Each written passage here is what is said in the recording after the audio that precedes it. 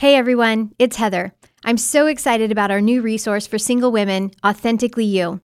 One of the most challenging parts of life is navigating relationships. This can be especially true for women who have been tainted by negative sexual experiences and mistakes from their past, or when the struggle with porn and masturbation takes hold and won't let go. This leaves them feeling distant from God, separated by the weight of shame and regret. If this is you, you're not alone. Authentically You was written specifically for single and college-aged women, those who are on the working career path, and those who are in college. This 20-lesson curriculum is easily adaptable to a busy work schedule or a college semester system. Through this group experience, you'll explore how your past pain and trauma contribute to distorted beliefs and an unhealthy thought life. You'll uncover the role your family of origin plays in your past and current behaviors and address the issues that perpetuate compulsive and addictive patterns. And through the use of weekly exercises, strategic tools, and self-care focus, you'll learn how to live in health, how to live as your true, authentic self. I know God has a plan for your life to bring you to a place of health and wholeness. If you allow it, God will do amazing things in you and through you. So pre-order today, Authentically You. Go to puredesire.org/AY. That's puredesire.org/AY. You're listening to the Pure Desire Podcast, your safe place to find hope, healing, and freedom from sexual addiction, betrayal, and relationship issues. The opposite of addiction is not sobriety, it's connection. Battling sexual brokenness and the effects it brings is not something that can be done alone. Pure Desire groups exist to be your safe place to find freedom, recovery, and healing from sexual brokenness, betrayal, and relationship issues. Whether you or someone you love is struggling or you've experienced betrayal, there is a group for you. Pure Desire is here to give you the roadmap to healing. To find a group online or in your area, visit puredesire.org/groups. What's up, people? I'm your host, Trevor Windsor, and you are listening to episode 118 of the Pure Desire Podcast. Here with me is my co-host, as always, Nick Stumbo. Closed on Sundays. Chick-fil-A. You got it. I was trying to think about how to bring them in and use their slogan. So I'm online, right? Searching for what is Chick-fil-A's slogan. And the most common thing I can see at the bottom of their signs is closed on Sunday. So I think technically it's Eat More Chicken is like their thing. They've got all those commercials, but I still was tracking with you. We got it. I couldn't use that one. But I did think about this whole debate that's raging about Chick-fil-A and Popeyes, that there is a day of the week Popeyes chicken is always better. Ooh. On Sunday. Shots fired. Yeah. Send your emails to nick.s@puredesire.org if you disagree with him. No chicken versus Popeye's chicken. Popeyes is going to win that one every time. That's true. That is true. I do appreciate the culture of Chick-fil-A that has said we're better in 6 days a week than we are in 7. I'm not a fan because every single Sunday I'm like, you know what? I just got done with church. Where do I want to go? I want to go to Chick-fil-A. Yeah. I said I'm a fan of the culture, not the reality. Okay, fair. All right. Well, we sat down to talk about stuff other than Chick-fil-A with Bob Vandermeer, one of our clinicians and speakers, and we walked through some frequently asked questions. Yeah, we did, and some real unique ones here. I think the kind of questions that many people have thought about but aren't sure how to ask or who to ask, and so hopefully this is an encouragement to them that we can apply a lot of the principles of healing when we just take them over to those areas. It's like, oh, there's wisdom here. Yep. Things like vulnerability and openness and health, that those principles apply even to some areas that maybe are harder for us to know how to think about. Yeah.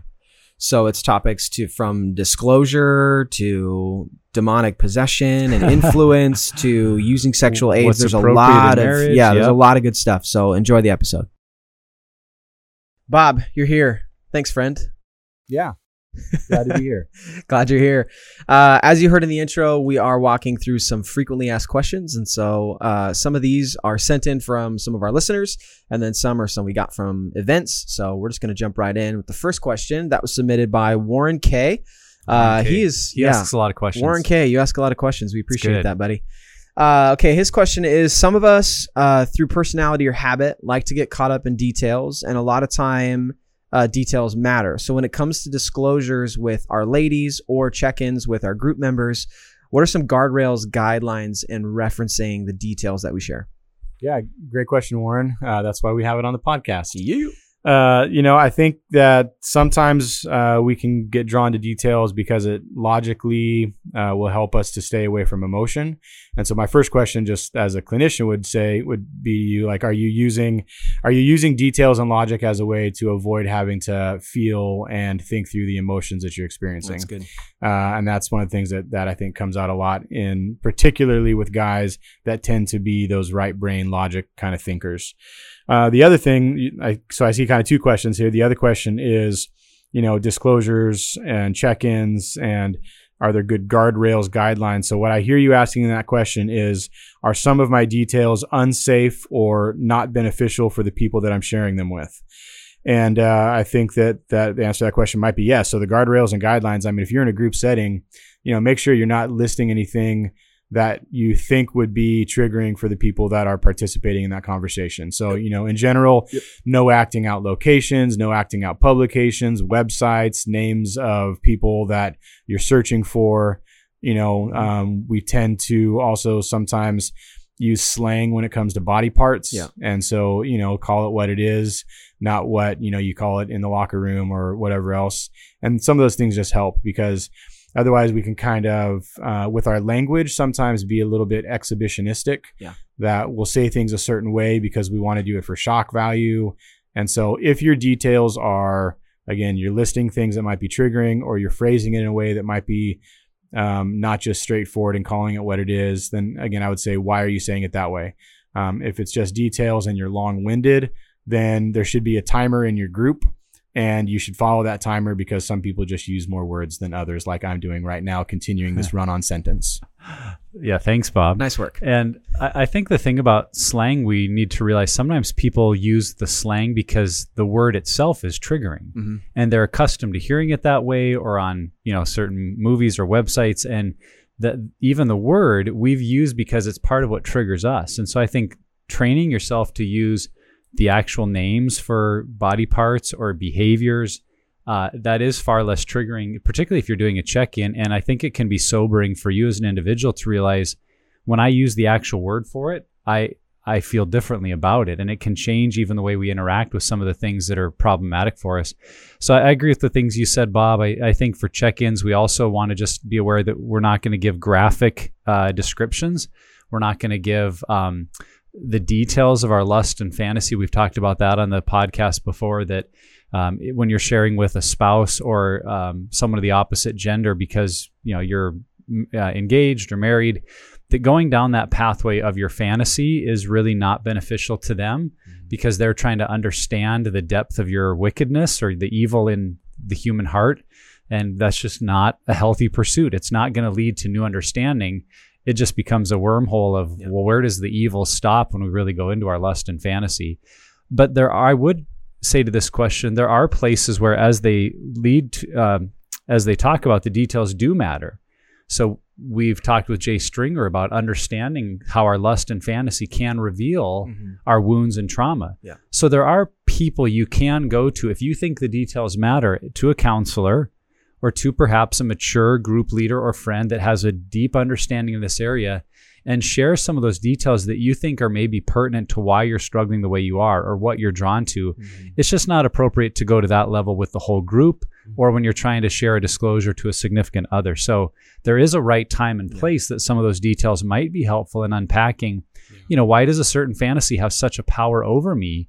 And the details of it may actually be what unlocks where's this coming from. Right. But that's not the purpose of a group or a disclosure with a significant other. I found that it's helpful for me because you'll realize this if you're in recovery and in group and doing this kind of work, is that you realize you'll pick up on themes. And not just what I'm looking at, but more why I'm looking at, what motivated me, what got me to that place. And I think that that's where we should be detailed, where something triggering happened on Tuesday, Wednesday I started doing this, and then Thursday I ended up acting out. And so I think that those are basically what I'm saying is those are the facts that are very important. Those are the ones that you want to dig down deep, find those, and be able to communicate those. Now, if it's to like a girlfriend, I would try to stay as factual as you can. If a relapse happened, say that a relapse happened. And if you have a recovery action plan in place or you've got some other tools in place, then use those as needed.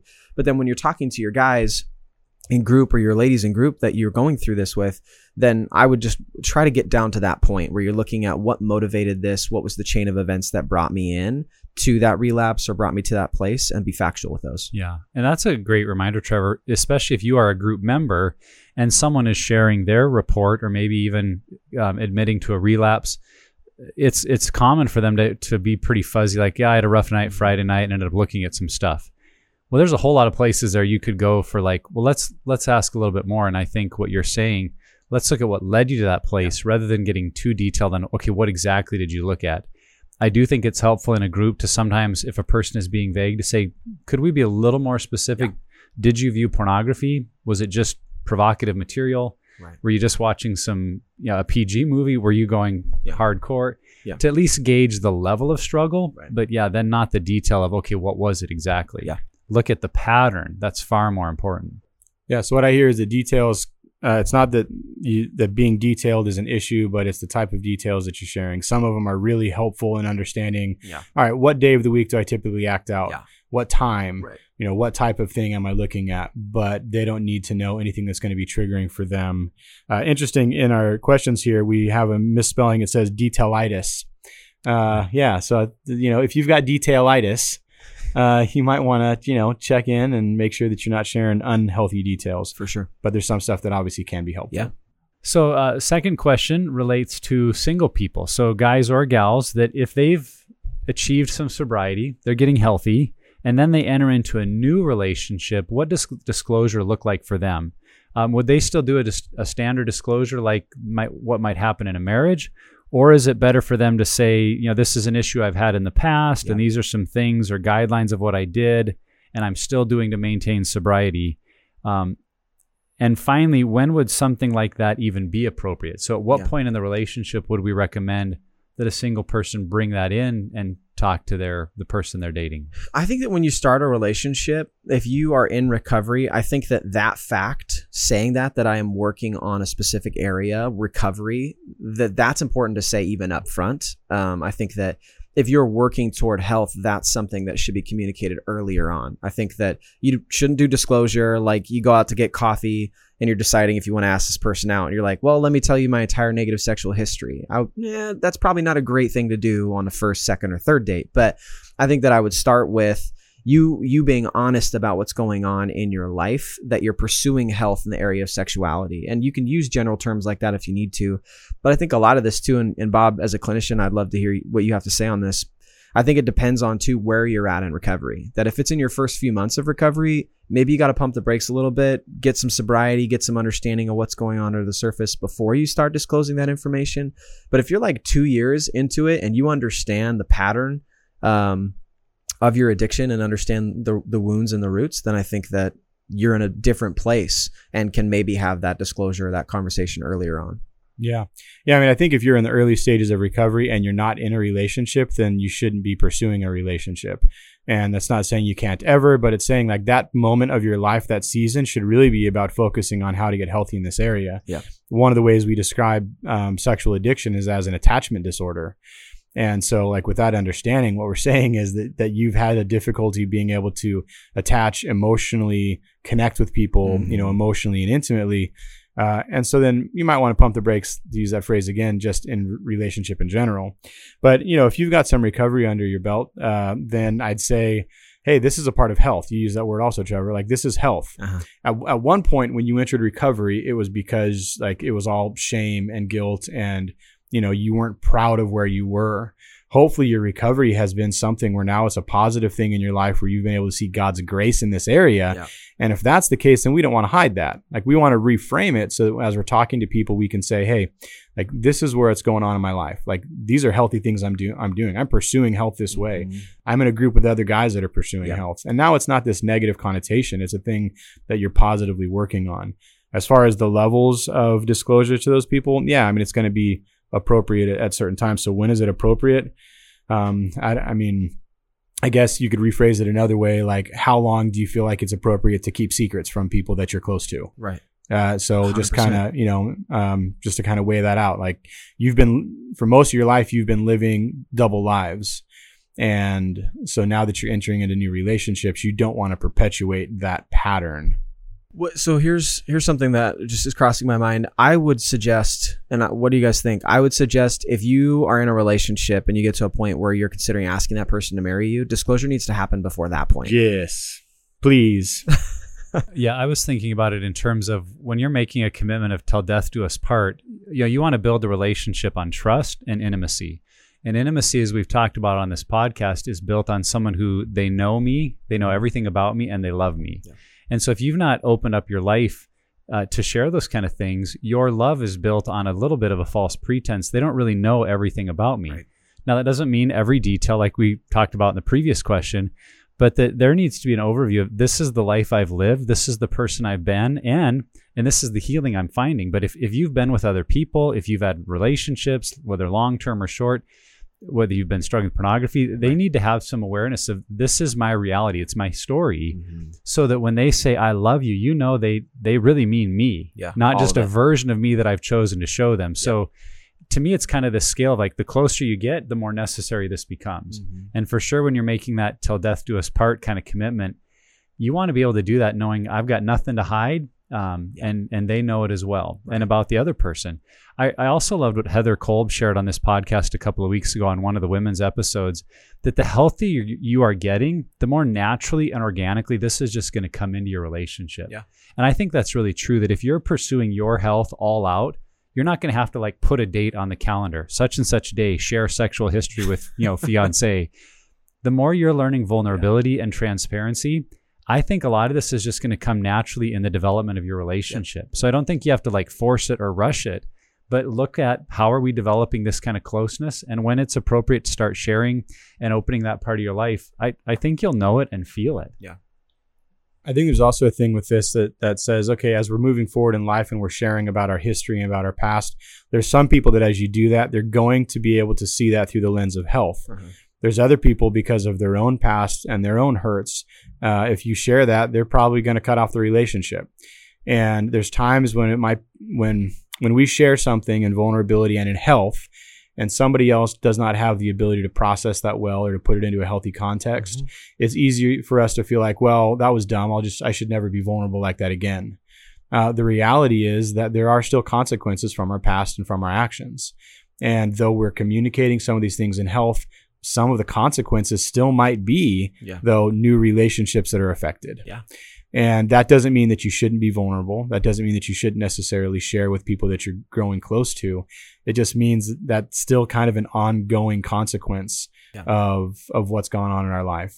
But that doesn't mean that it's not healthy. Yeah, absolutely. All right. The next question we have is from Blaine B. What is your take on 1 Corinthians 6:16, where it talks about being joined with a prostitute? He's saying that that's not his personal experience, but that he had not saved himself for marriage. So now that I'm married, going on 12 years, congratulations on that. Am I still joined to anyone I have slept with? And how does that work? And can that be broken?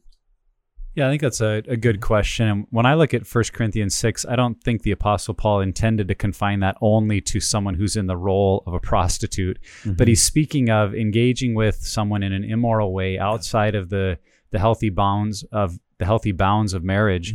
And I think, yes, there's a lot of evidence, both spiritually and biologically, that says we're bonded to people we've had that kind of intimacy with. And that's why in that same section, the Apostle Paul references that the two become one.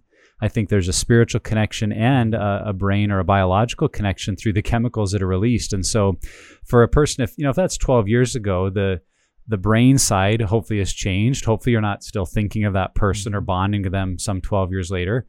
But if so, you may need to take steps to think about, why is that person still entering my intimate thought life? Why do I still think of that connection with them? And probably with a counselor processing, why is that bond there? But particularly at the soul level, to really renounce those ties. It comes up in 7 Pillars of Freedom. There's a specific prayer and a little process men can go through. And we did a podcast with Diane Roberts where she talks through that. So I think there's a number of ways we just want to address.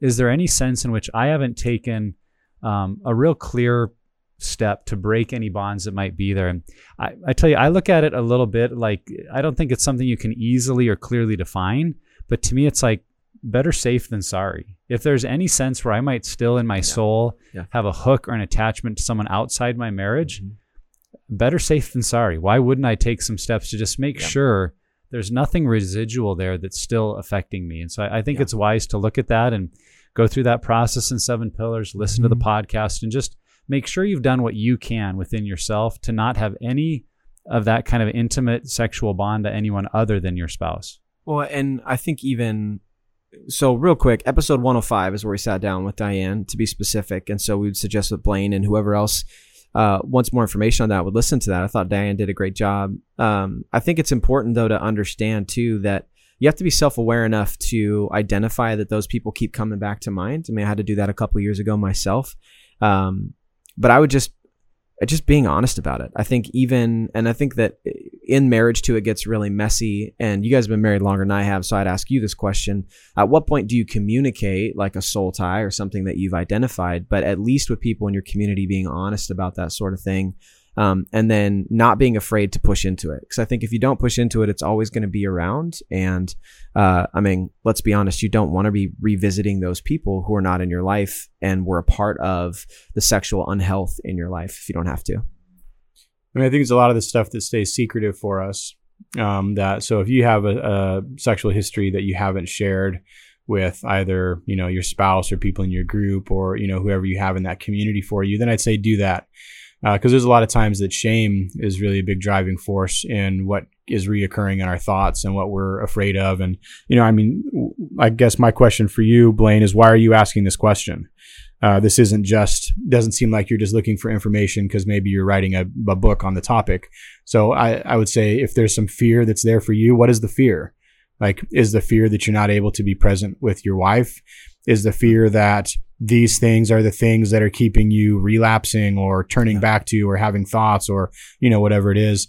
Because I would maybe address that fear instead of looking for, devil in hiding behind the rock or something. Right. Like, okay, what's the fear that's there?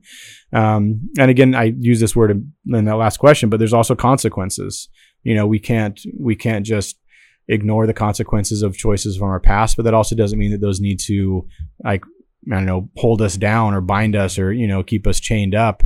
Like, we can still look at those and say, all right, Lord, there's something that I did that was unhealthy with that person.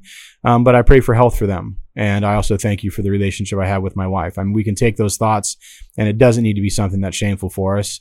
We can bring grace into that and include other people that are in our health and in our community to just help us to have better perspective, maybe. Yeah. I do think it's an area we have to make sure we don't inadvertently minimize things. I think it's kind of like when we do the 10 worst moments exercise in a group and someone will say, oh, well, I only got 3 or 4. I haven't really had anything traumatic. And it's like, well, you're a human being. And I can pretty well guarantee you there are things. And when they start to process more and they're saying, well, this doesn't seem like a big deal, but then they'll tell a story that everyone else in the group is like, that's some pretty significant trauma. Yeah. But the way we stay safe and protect ourselves is to minimize it and say, oh, it's no big deal. And I think that can happen with past relationships where it was like, oh, they didn't matter to me, or it was just a short thing and we were only involved a couple of times in sexual activity. And so to kind of protect ourselves, we minimize it, when really with the help of a group or in a safe environment, if we could process the impact those relationships had on us, to me, I think that's maybe a bigger part of the soul ties. Isn't some, as you say, Bob, this kind of hyper spiritualized bond that I didn't think about and it's haunting me. No, it's really more the truth of, did that relationship create some perspectives in your life, some woundedness? Mm-hmm. Is there some unfinished business just with yourself and God that comes out of that in minimizing it, we're missing the opportunity to become healthier and more present in our current relationship. So if you find yourself saying, oh yeah, I had lots of past relationships, but none of them matter to me, there could be some value actually in opening up that part of your life in a safe environment to say, how has this impacted me? Right. Mm-hmm. It's good. All right, next question. Another one from Warren K. What should a guy do if his girlfriend, fiance, wife presses the issue and is no longer satisfied by the men's Bible study answer when she asks what he's doing on group night?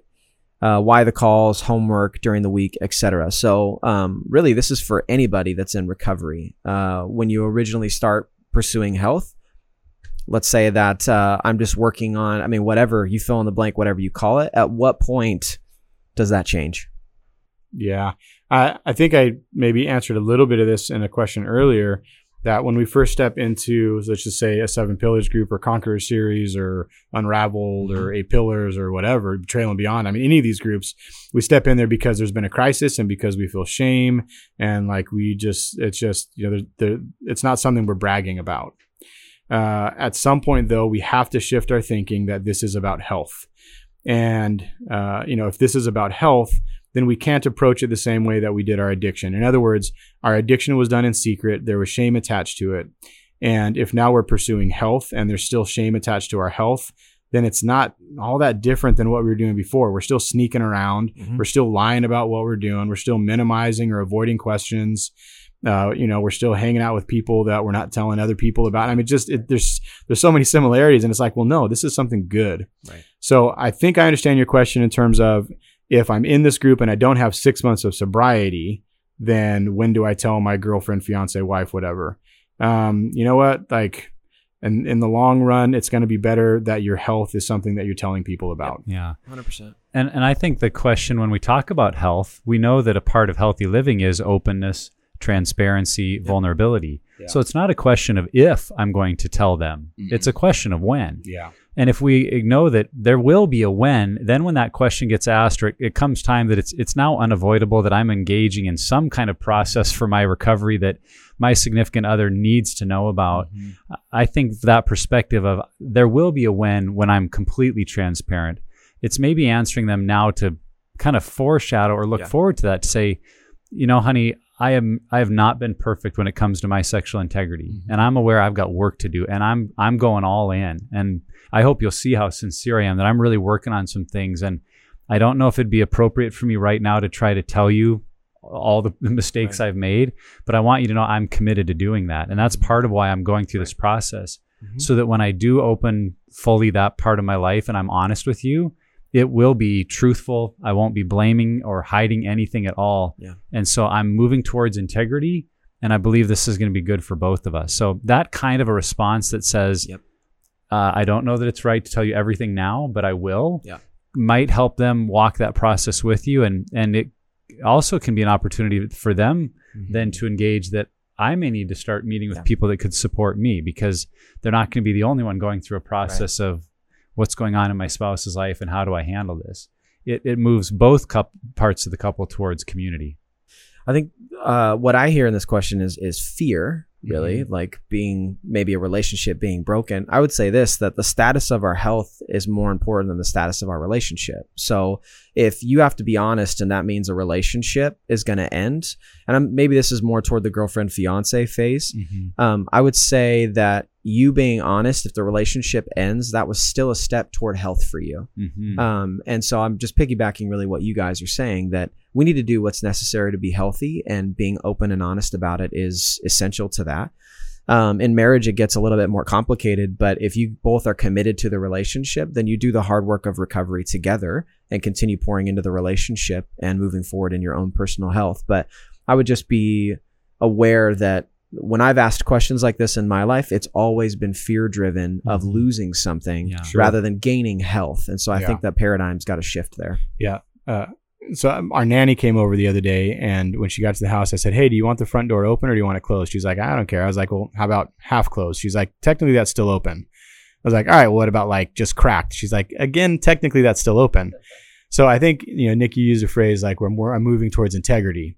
Well, in your spouse's or girlfriend's or fiance's perspective, that's still lying, right? Like I'm moving towards, so like you've been lying about your behavior, and now you're going to tell them like I'm moving towards integrity. So like to them, what they're hearing is, oh, okay, so you're still lying about stuff.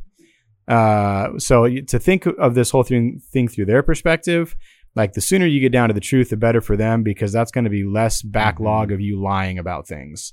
I know that doesn't sound fun, but like what your spouse or girlfriend or fiance is hearing is you're being partially truthful, which means you're still just lying. Yeah. That doesn't work out well. And that's exactly what I was going to jump in and say, that one of the first things a person encounters in a group is that they need to stop denial and face reality at all costs, which that means being committed to being a truth teller. Mm-hmm. So in this conversation, you need to have a commitment that I'm not going to lie, that there's not a future date I'm going to become a truth teller, that in this journey towards integrity, I'm committing to be a truth teller. So I think the way it can come up with a spouse or fiance is they say, well, you don't struggle with that, do you? Which of course is a double bind question, because it's like implying Right. that any good, healthy person wouldn't struggle with this. Right. So I'm telling you shouldn't be.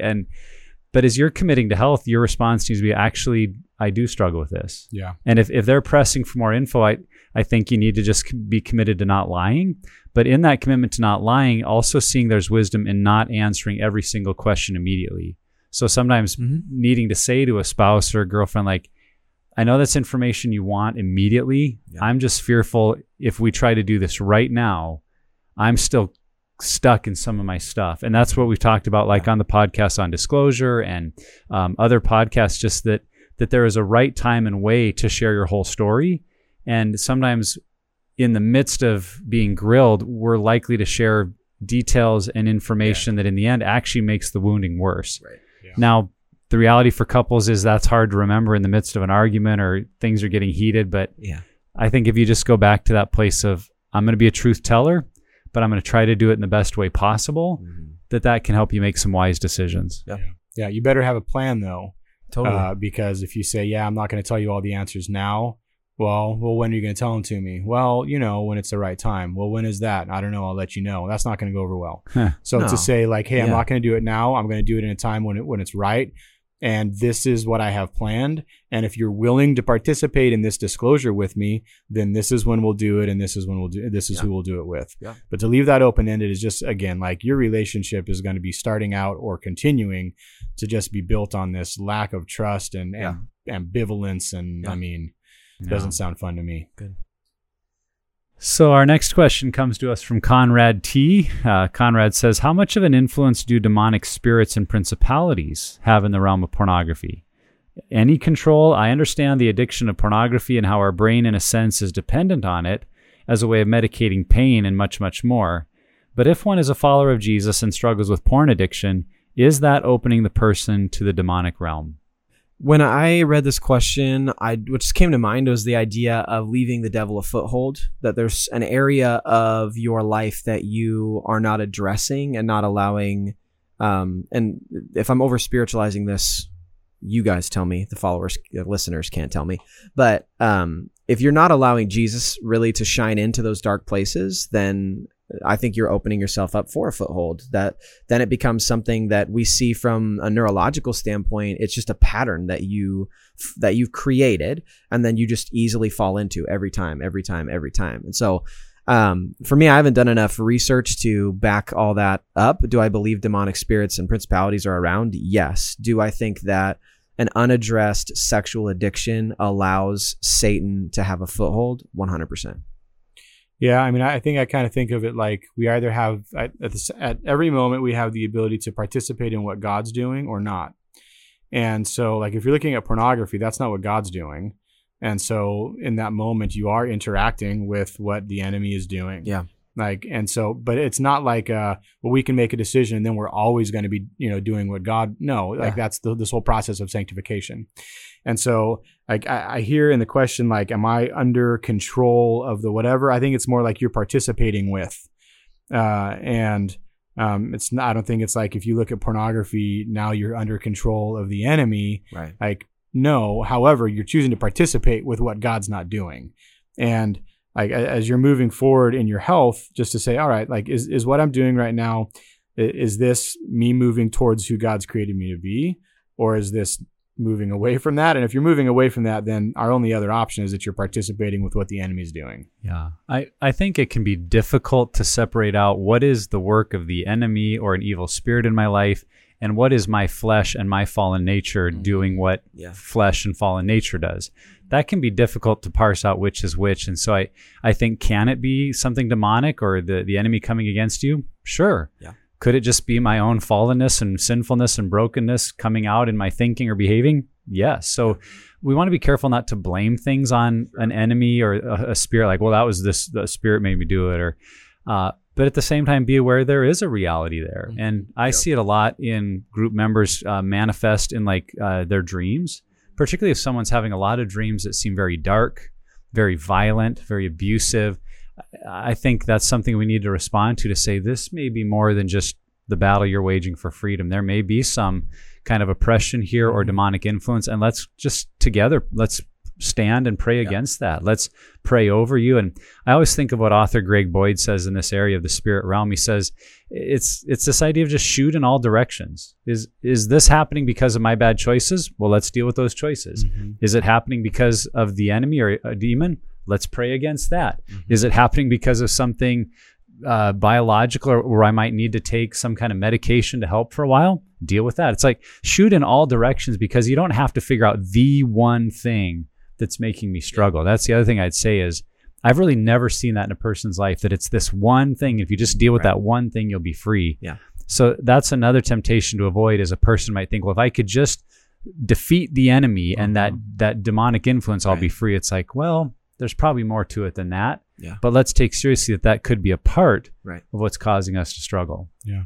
I think this question and the question about being joined with a prostitute have a similar feel to me within some, I think, Christian settings, where we may have the tendency to try to just pray against something and have it done with. Yeah. And so I don't think in either one of these it's something that you can just like pray against and like, okay, this is a demonic influence. I'm going to pray against that and we're good. No. Like, no, there's that and there's your brokenness. Yeah. Like, so is the question is that how much influence do demonic spirits, principalities have in the realm of pornography? God's not doing that. So it must be totally. Yeah. Right. Yet at the same time in my life, I'm not just going to pray that this demonic influence is broken. Right. I might pray that. And at the same time, I'm going to get into a group and get into counseling so that I can get health. Right. Good. Next question here from Bill H. Have you any godly advice for us regarding the use of various sexual aids, most of which are found on websites that look more like pornographic sites I've promised to abstain from? What an interesting and great question. Yeah. Great question. I think in our world, it's just so common, whether it's toys or supplements or ways that we're going to enhance our experience. A couple of things that come to mind for me is asking what we've done on a lot of these questions, looking at the purpose of it, the why. Why am I wanting this? Because I think sometimes we give an excuse of, oh, we need it, for sexual intimacy in our marriage, when really, if you drill down a little further, it's more about curiosity. Well, it sounds like something that would be fun, or I heard about this and I want to try it out, or it would make for something more exciting. Well, is that really the way we want to try to add excitement to our marriage and to intimacy? That curiosity typically isn't going to be a good purpose. And the other thing I ask is it something that is likely to create reliance, that we're going to rely on that in order to have a sexual experience or to help our spouse have a positive experience? Because if we're relying on something outside of the marriage and one another that we could be providing, or that could come through some hard work of communication and learning together what we like and don't like, well, you don't want to substitute something that you rely on rather than doing the hard work of building the relationship yourselves. Yeah. And the other thing that I think of when I look at that question is if you wonder if it's needed, have you talked to your spouse about it? And have they agreed that it's something that should be incorporated or used? And if so, it may be that they're the one that could go and purchase it. Because I think there are appropriate things that a married couple might use for foreplay to help them connect, but it really needs to be mutually agreed on and something that both feel is going to be beneficial to the intimacy you're building with each other. And in that case, typically they could probably be the one who gets it and help you avoid going to any kind of website or seeing advertisements that could be triggering. When I first read this question, I went to like Viagra or Cialis, something like that, as a sexual aid. And I think that if that's the situation, then like go to a doctor, talk to somebody like that, I think that that's totally fine. If I'm completely missing the question, I also have an answer for what you guys are headed toward. I think, and we've talked about this, I think even the three of us have had this conversation before, that safety becomes something. If both spouses feel safe and appreciated and valued in that moment, then I'm a lot more likely to say to someone, okay, then that seems like it's something that's appropriate for the marriage bed.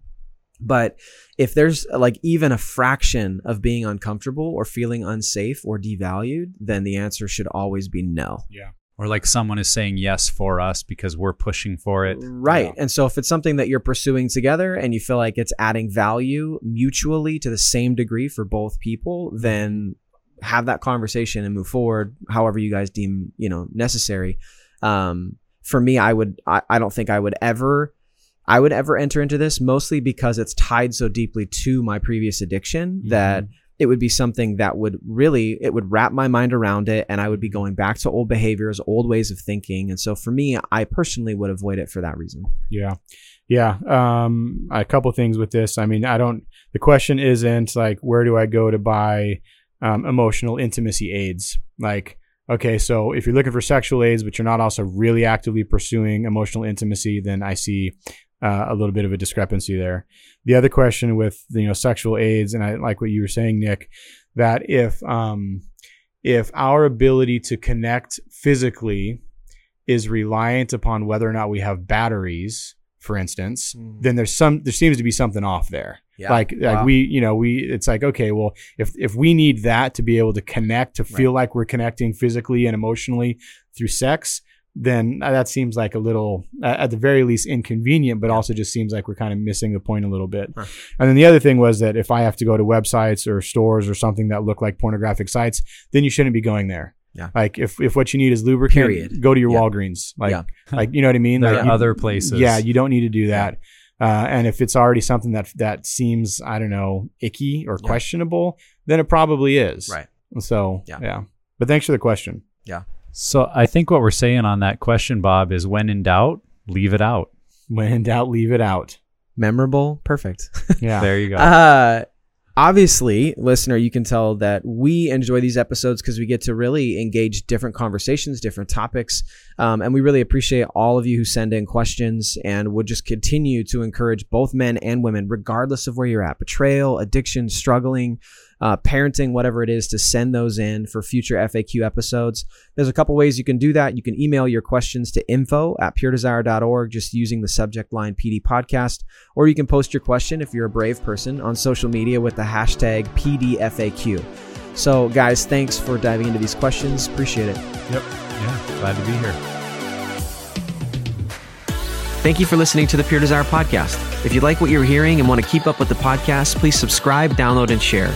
You can also rate and review our podcast. The more reviews we get, the easier it is for others to find the podcast. If you'd like to support the message of hope and healing and developing sexual integrity, go to puredesire.org/give. And for more information about the ministry, check out our website, puredesire.org. And you can also follow us on social media, @PureDesirePDMI. Once again, that's @PureDesirePDMI. We'll see you next time.